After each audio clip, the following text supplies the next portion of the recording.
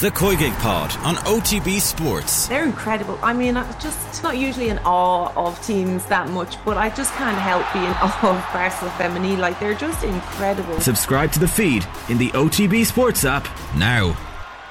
The OTB Brief with Deliveroo. Food, we get it. Good morning, we hope you're well. It's Monday the 5th of December and this is Colin Mullaney with the OTB World Cup Brief in partnership with Deliveroo. Well, two more of the quarter-finalists at the World Cup have been confirmed after last night's action. England are safely through to the last 8 and will play France.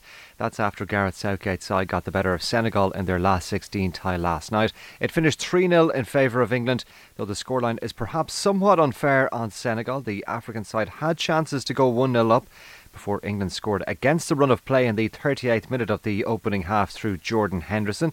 England then doubled their lead on the stroke of half-time when Harry Kane fired home after a smart counter-attack to net his first goal of the tournament, and Bukayo Saka wrapped up the result in the 58th minute with their third. So all in all, a satisfactory outcome for England, who were without Raheem Sterling.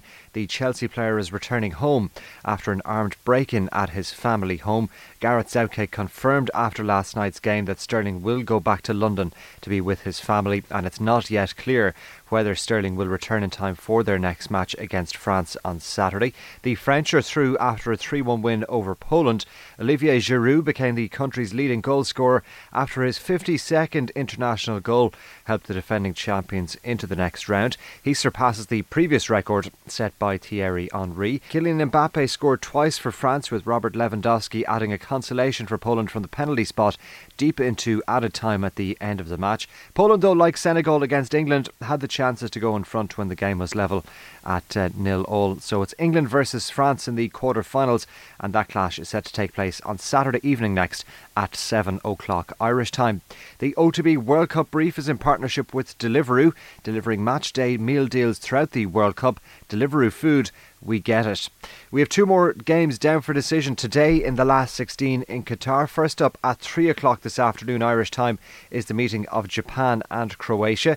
Japan have been one of the surprise teams of the tournament so far, and they'll be full of confidence heading into the game against Croatia. In topping Group B, Japan finished ahead of Spain in second, and they also beat Germany memorably in the group, and that of course contributed to Germany's elimination at the group stage. Remarkably, Japan had only 18% possession against Spain and 27% against Germany, yet they managed to win both matches, though they did lose to Costa Rica in the group, and they're likely to see far less of the ball today too against Croatia. They were, of course, were finalists in 2018 in Russia, and they've really yet to create any momentum in this tournament. They are unbeaten so far, however, after draws with Morocco and Belgium in their group, along with a win over Canada, and they still have lots of quality, even if Croatia perhaps aren't as good as they were 4 years ago. Luka Modric, of course, one of the best players in the world. Ivan Perisic, Dejan Lovren and Mateo Kovacic among the other familiar names in the Croatian team. And kick-off for Croatia against Japan today is at 3 o'clock. The other last 16 match today involves one of the favourites, Brazil. They take on Korea Republic.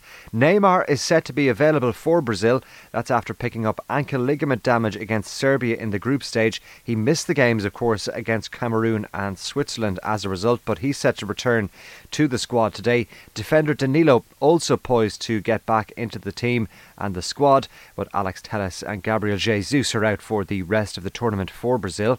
Korea Republic are through after a dramatic finish to their Group H campaign. They finished with a flourish, netting a 91st minute winner against Portugal to advance to the knockout stage at the expense of Uruguay. Song Heung-min is their main man, and the Napoli defender Kim Min-jae could return today, having missed their win over Portugal with a calf problem, and their match tonight is underway from 7 o'clock. So to recap, the quarter-final lineup as things stand looks like this. Argentina will play Netherlands on Friday. England against France takes place on Saturday. 2 fixtures confirmed, 4 more spots up for grabs in the last 8, and today's matches again are Japan versus Croatia at 3 o'clock Irish time, and then from 7 o'clock Irish time this evening it's Brazil versus Korea Republic. We're back with the OTB World Cup Brief again tomorrow, Tuesday morning. Until then, do enjoy your Monday. The OTB Brief with Deliveroo. Food, we get it.